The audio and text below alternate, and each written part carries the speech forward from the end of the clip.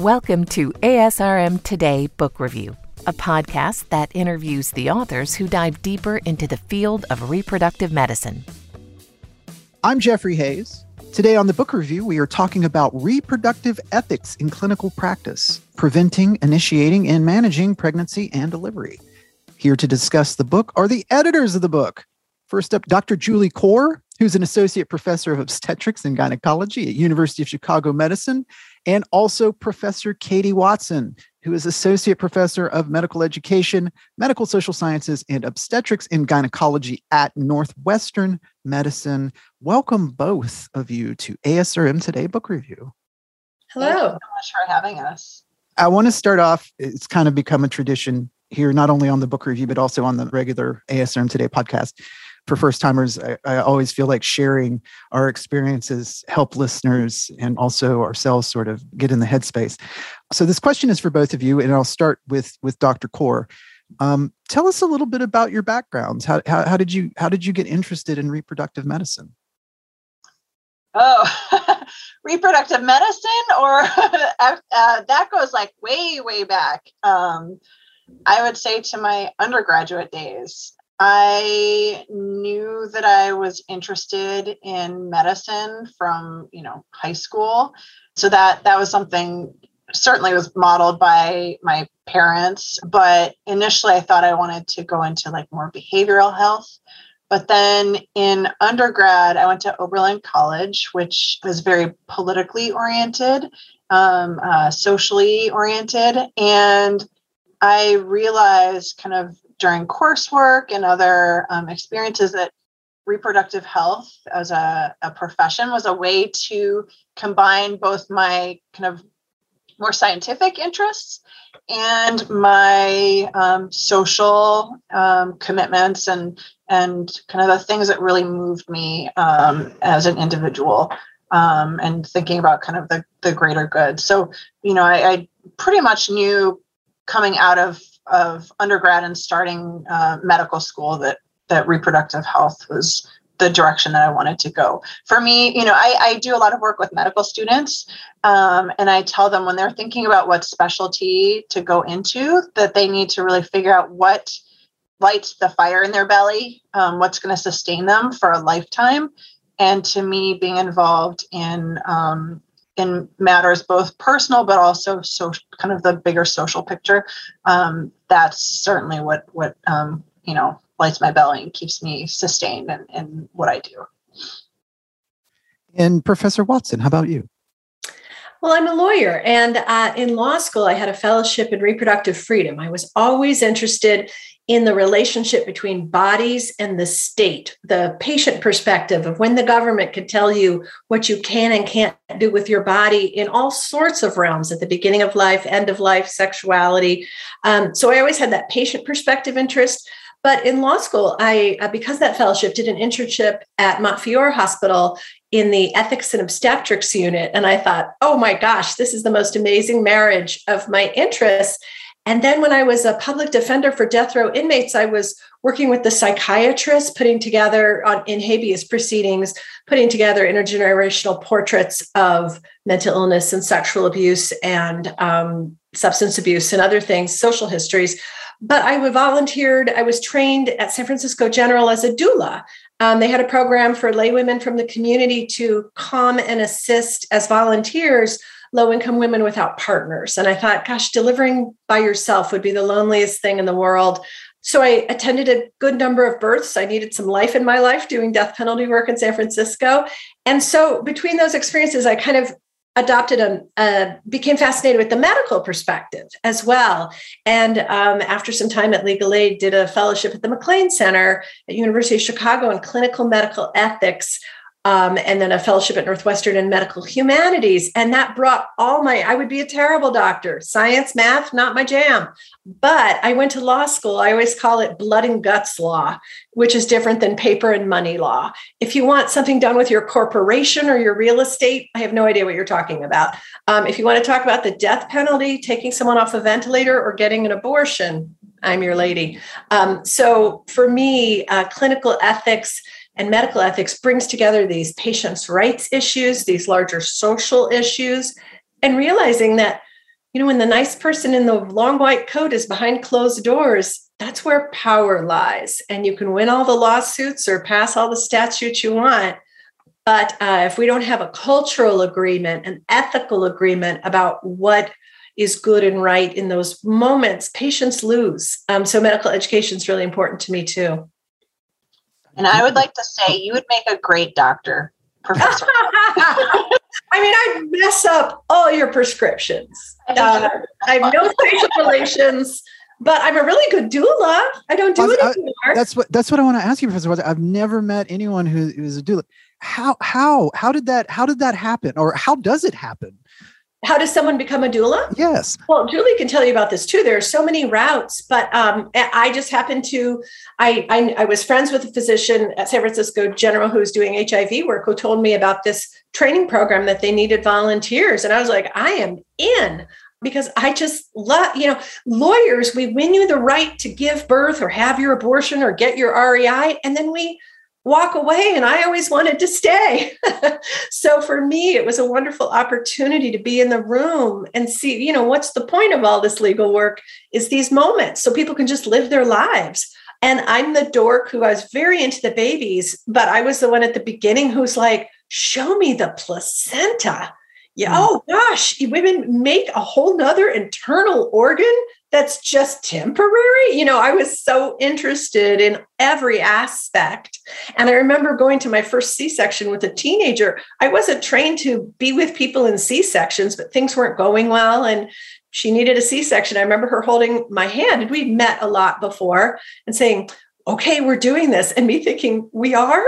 And witnessing a C-section with no preparation, and I'm supposed to translate to her what's happening. So I do not fancy myself a clinician, but I think those experiences give me more empathy for the clinicians and the students I work with, and the incredible challenge of their roles and the privilege and the stakes. And it's interesting, Katie and I, our paths have kind of intertwined even before we knew each other. Kind of thematically, if not experientially, I've done quite a bit of research around doula support in pregnancy experiences outside of childbirth. And so certainly, in terms of training opportunities, there are, people who go into the area of doula support with more formal training. There are courses, and you can get a certificate in doula training, but they're also kind of more like lay doulas who don't necessarily go through all of the more rigorous training. But it's really, I think people in all aspects of pregnancy deserve and oftentimes need support. And when those people aren't there necessarily in their, in their day-to-day life, it's a great opportunity to provide some needed support. I'm hearing too some very key words here about support and being there, and I even extended out towards empathy as well. So I want to ask you both. This is it's a collection of writings. Was there an inspiration for the book? How did this process start? Yeah, so I can certainly speak to that. Katie mentioned the McLean Center for Clinical Medical Ethics, and that is based here at the University of Chicago, and it's led by Dr. Mark Siegler, who's really one of the preeminent clinical medical ethicists in the country. And I've had the good fortune of working with him. He was my professor when I was a medical student here at the University of Chicago, and now I have the great privilege and pleasure of co-directing the first year medical school ethics class that I took as a medical student in my first year. So under his, guidance and directorship, the McLean Center has created this, pretty formidable fellowship program. So I also completed the fellowship at the McLean Center, and I'm part of the center, one of the assistant directors. And several years ago, I wrote to Dr. Siegler and said, every year for, I think at that point it had been at least 30 years, the center had put together a year-long seminar. So every week, a leading expert, either local or national and sometimes international, speaks along a theme for the year. All right, so the themes have been transplant ethics, medical education ethics. So, many, many different topics, but there had never been a reproductive ethics series. And so I wrote kind of a proposal, feeling very strongly that obviously, number one, this is an important area. Number two, it's so rich. I mean, 1 year is not enough, right, to really delve into all of the issues that we face day to day. But wanting to organize it around the kind of the areas that this book is organized around, right? Trying to get pregnant, trying not to become pregnant, and then kind of the pregnancy experience. And so I had the great privilege of bringing that series into being.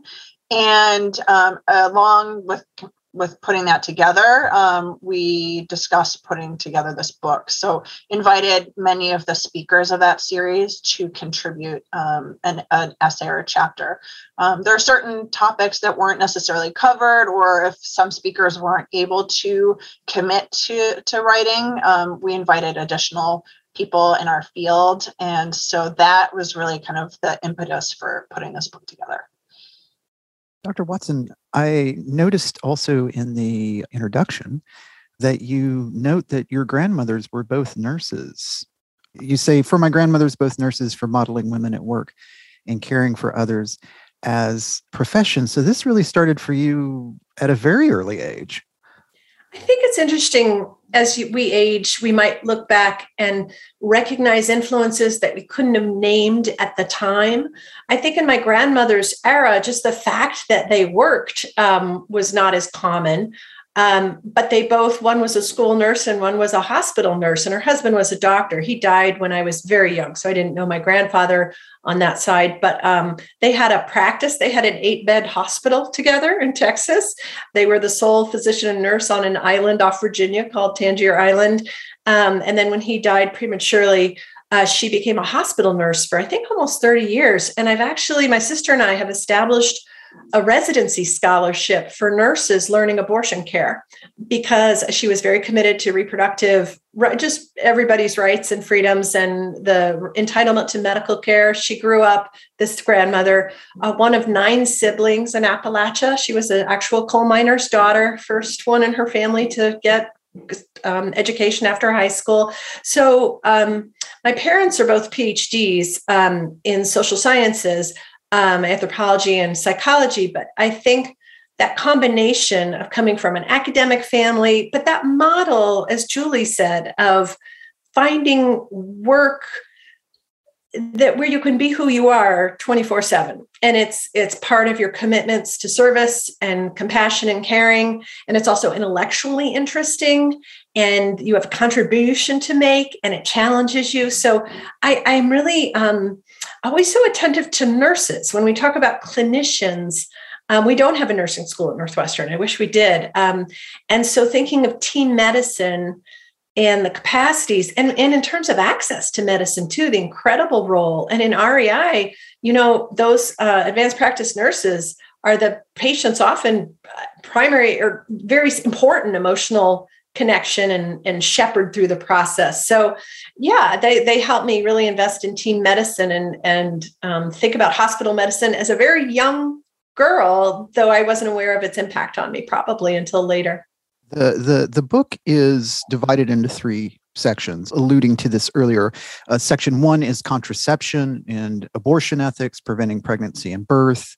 Section 2 is assisted reproduction ethics, initiating the pregnancy. And then section 3 is obstetric ethics, managing pregnancy and delivery. It covers so much. I'm just curious, were there topics that you wanted to get into the book that did not happen?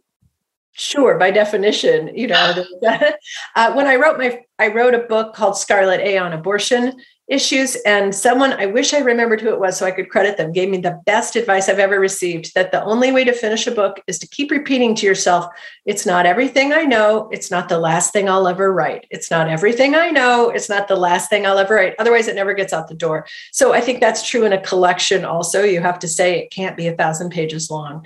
So for me, the trend towards egg freezing for future fertility with healthy young women, I think is tremendously important and rich and complex area that if we did a sequel, I would definitely want to have someone explore the sort of what I think of as the ethics of trying. And not to disparage anything in the field of REI, but focusing on the not successful patients. We don't talk about them who come and receive services and often pay large amounts of money and don't have a baby at the end of the process. And just thinking about that, I'm also really interested in gynecological surgery ethics, which wasn't part of the lecture series, but another collaborator, Dr. Louise King, and I, Dr. King's at Harvard, and we wrote a piece on sex discrimination in the billing for gynecological services versus urological surgical services. So I'm really interested in the pinking of the field of obstetrics and how that affects finances.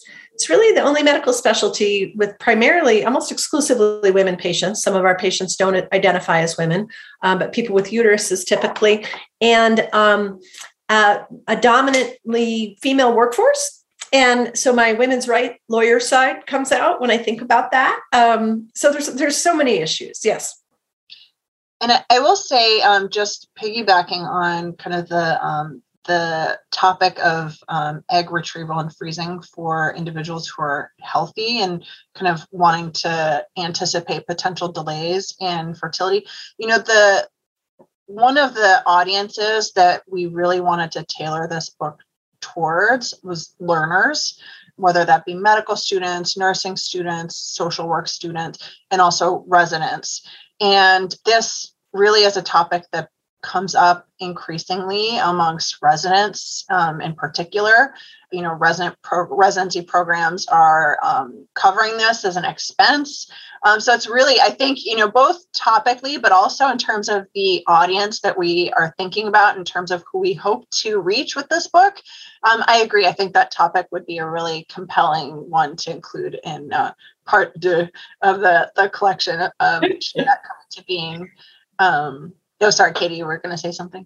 No, I was going to say, as a little postscript to this, I don't know if listeners are aware of this, and I would love to do research to give you numbers, but I'm aware anecdotally at multiple OBGYN residency programs, residents are given presentations like separate, it's hard to find a time when all the residents can sit together. So it's a big deal when you have a meeting. It seems like they are given a presentation to explain their egg freezing benefits. There is no parallel presentation to explain their maternity and paternity leave benefits. And so just as an issue of reproductive justice and equity in our own fields, are we pushing people to delay childbearing, or what's the informal curriculum there, even if the message is accidental, to say being a physician and being a mother are incompatible? That can't be true. That can't be right.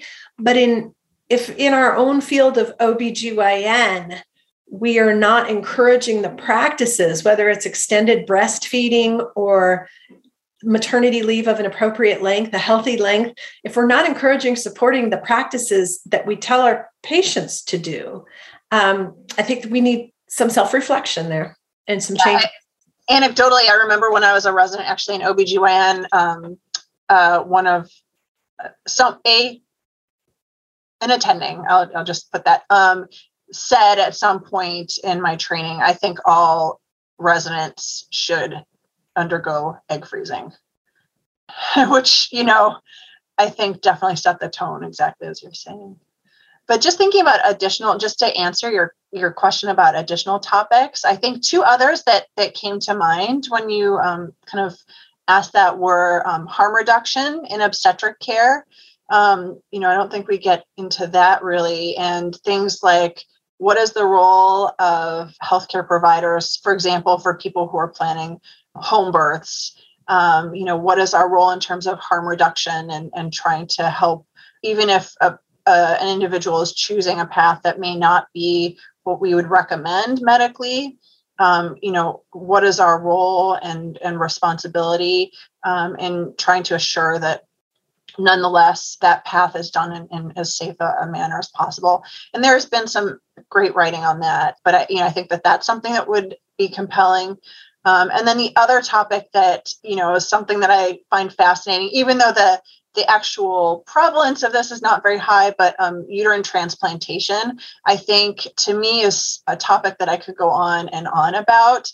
Again, not because it's something that is happening a lot, but I think brings up so many important issues, including from a justice perspective. It's a ton of resources being put into one surgery for one individual. And I have compassion for the people who are undergoing those surgeries. And I by no means want to, diminish like the value for that individual of experiencing pregnancy and being able to potentially have that as something that they are able to undergo after surgery. But to me, it's a lot of resources put into one individual, and thinking about if you took all of those resources and put them into, for example, IVF, right? How many more individuals could you help achieve pregnancy? And so for me, there are a lot of questions also about kind of, the risks of surgery and is it the drive to kind of push the boundaries of what we can do technically? And, so there are a lot of issues around this topic, but to me, kind of the issue of justice and whose fertility and whose, childbearing are we valuing over others, and where should resources go? So to me, that's a very compelling topic. Again, not because it's so common, but I think it really gets into a lot of kind of bigger issues. So those are things that to me, I would love to explore further. What then would you both like for learners, residents? We can also see this as a chance for professional development for people who've already been in the field for many years. What would you like them to walk away with after reading this? We could probably tag team on this. I think, again, the goal of this book was to try to present to the reader, number one, a framework. So in our introduction, we try to present a framework of kind of how to approach clinically challenging circumstances. I do a lot of ethics consultations at the University of Chicago, and I teach ethics just as Katie does as well at Northwestern. And when I meet with students and fellows and talk about ethics consults, I tell them, a lot of times these consultations or these kind of scenarios come up when like a team has kind of a yucky feeling in their stomach that like something's not quite right. But whereas other consultations that come through to us about like, heavy vaginal bleeding, can you please, like, what is the, why is this patient experiencing this, and how can we help her with, so that would be a consultation that we get as a gynecologist. When you get an ethics consultation, generally it's like a narrative as opposed to a question. And I think that for a lot of people, it's hard to crystallize what is that question, what is actually the crux of the scenario that makes it ethically challenging or ethically questionable. And so, I tell students and other learners to kind of just fall back on what you learned in like your like med school ethics course. I think the 4 kind of core ethical principles that we learn, and obviously they're more than just 4, but it's a good framework to be thinking about kind of, thinking about justice, thinking about autonomy, beneficence, and non-maleficence. And oftentimes these scenarios come about when 2 or more of these principles are in tension. And so just kind of thinking about how these principles are in tension and kind of that helps you really kind of, again, synthesize like a question, what is exactly going on? So that was one thing that we were hoping to achieve in terms of giving a framework for readers, especially in the introduction, and then giving readers digestible chapters that weren't exhaustive, but highlight kind of some key scenarios or issues that come up in our field, and trying to make them clinically relevant. And so to give the reader some like opportunities for self-reflection, some thinking questions, thought questions of when you're faced with similar scenarios, kind of how to think through this. But really, I think we were hoping to make this rather practical for readers. For me, I think helping clinicians contextualize their work on the reproductive justice continuum was really important as a framing device. And so sometimes when we talk about principalism, justice is referred to as the neglected principle, or it's only applied to like resource allocation or COVID and ventilators or vaccines. But I think when we expand beyond the physician-patient dyad and think of social justice, it makes our ethics analysis so much richer, makes our ethics analysis so much richer. And the reproductive justice continuum talks about the right to not have a child, the right to have a child, and of course, to parent the children that you have with safety and dignity. We don't get into the parent the child you have, but I think when we think about that continuum, the idea that over 60% of ART patients are over 35, how did they reach that age without children or without the full complement of children they wanted? Well, they were using contraception and abortion. And then when they are successful with their REI, what happens? They deliver a baby and they become the obstetrics patient. So understanding your patient isn't, quote, just the REI patient. She or they is the family planning patient, and they are the obstetrics patient. And so understanding that, or just being aware, everyone understands it, but just bringing that to the forefront, the continuity of care and the idea that you have a stake in these other fields of obstetrics, these other specialties, rather, that's important to understand in terms of life course for your patient. You're seeing her or them at a particular moment, but they have been seeing other physicians potentially, hopefully, during their life course. And the second piece of that reproductive justice focus brings a light to issues of access and resources. And these are both racial and economic, sometimes overlapping, sometimes not. Because in ethics consultation or classic clinical ethics, we think of that physician-patient dyad. But who's excluded from that is everyone who doesn't have the privilege of calling themselves patient, who didn't make it in the door. And so expanding that vision to think about who's not here, who should or could be and wants to be, I think is that reproductive justice lens helps us think about. And so there's a essay I just love by a physician scholar named Lisa Harris in the book, thinking about access to IVF resources and the vision of how we went historically and culturally to this idea that that's for rich white professional women and how women of color don't have equal access, or thinking about the fact that Medicaid doesn't cover access to REI services, what that says about who's entitled to parent and whose motherhood matters. And so that reproductive justice lens expands and enriches our vision.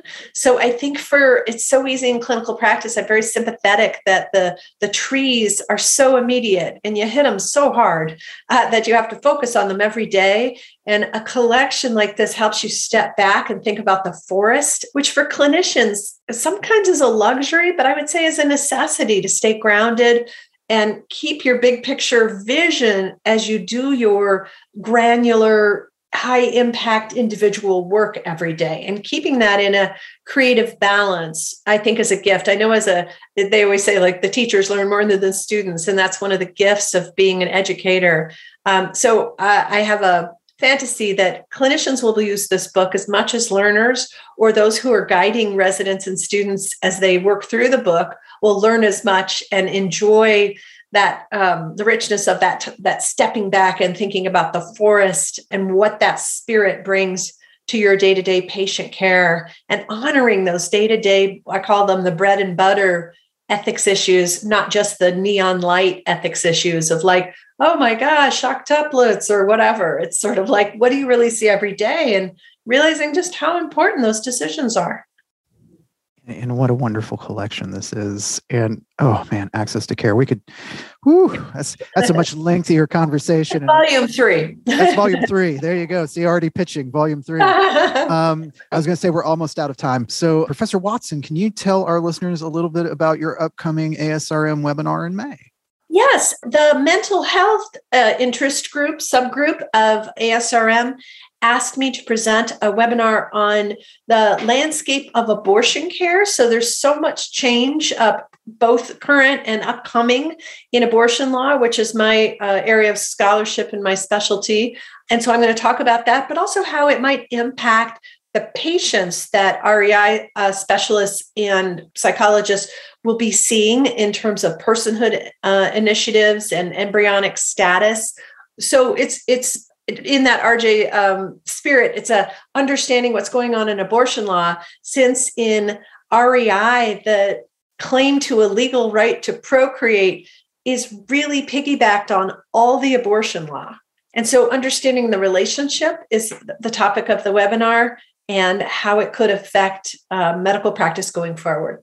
And we will link to that webinar in our show notes for anyone that wants to attend in May. And I'm going to assume ASRM usually has a pretty good habit of posting those afterwards too. So we'll make sure that that link stays active afterwards. My guests today have been Dr. Julie Corr and Professor Katie Watson. They have edited this book. It is wonderful. Reproductive Ethics in Clinical Practice, Preventing, Initiating, and Managing Pregnancy and Delivery. It is available everywhere you get your books these days.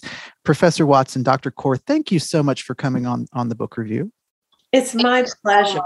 Thank you so much. And I'll add one last note, which is we were very adamant to have this in paperback as well as hardback. So don't be fooled. There's a very expensive hardback and there's a very affordable paperback. This is true. And it's speaking of access. Speaking of access, absolutely. You can subscribe and rate the show on Apple Podcasts, Google Play, Spotify, or wherever it is that you listen to your downloads. I am Jeffrey Hayes, and this is the ASRM Today Book Review. This concludes this episode of ASRM Today. For show notes, author information, and discussions, go to asrmtoday.org. This material is copyrighted by the American Society for Reproductive Medicine and may not be reproduced or used without express consent from ASRM. ASRM Today series podcasts are supported in part by the ASRM Corporate Member Council. The information and opinions expressed in this podcast do not necessarily reflect those of ASRM and its affiliates. These are provided as a source of general information and are not a substitute for consultation with a physician.